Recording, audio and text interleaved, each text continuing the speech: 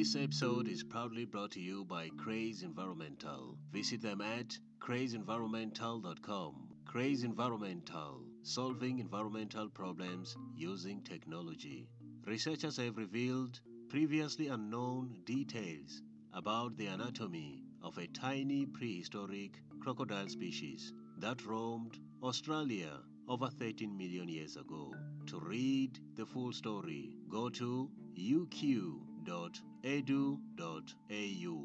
In a new study published in the Proceedings of the National Academy of Sciences, researchers provide insights into the crucial role of fossil ape teeth in understanding paleoclimatology in Africa. To read the full story, go to news.griffith.edu.au. And finally, researchers have developed a note-taking application to help students take notes from video lessons. To read the full story, go to hai.stanford.edu. That's all for today. Thank you for listening. Stay safe and goodbye for now.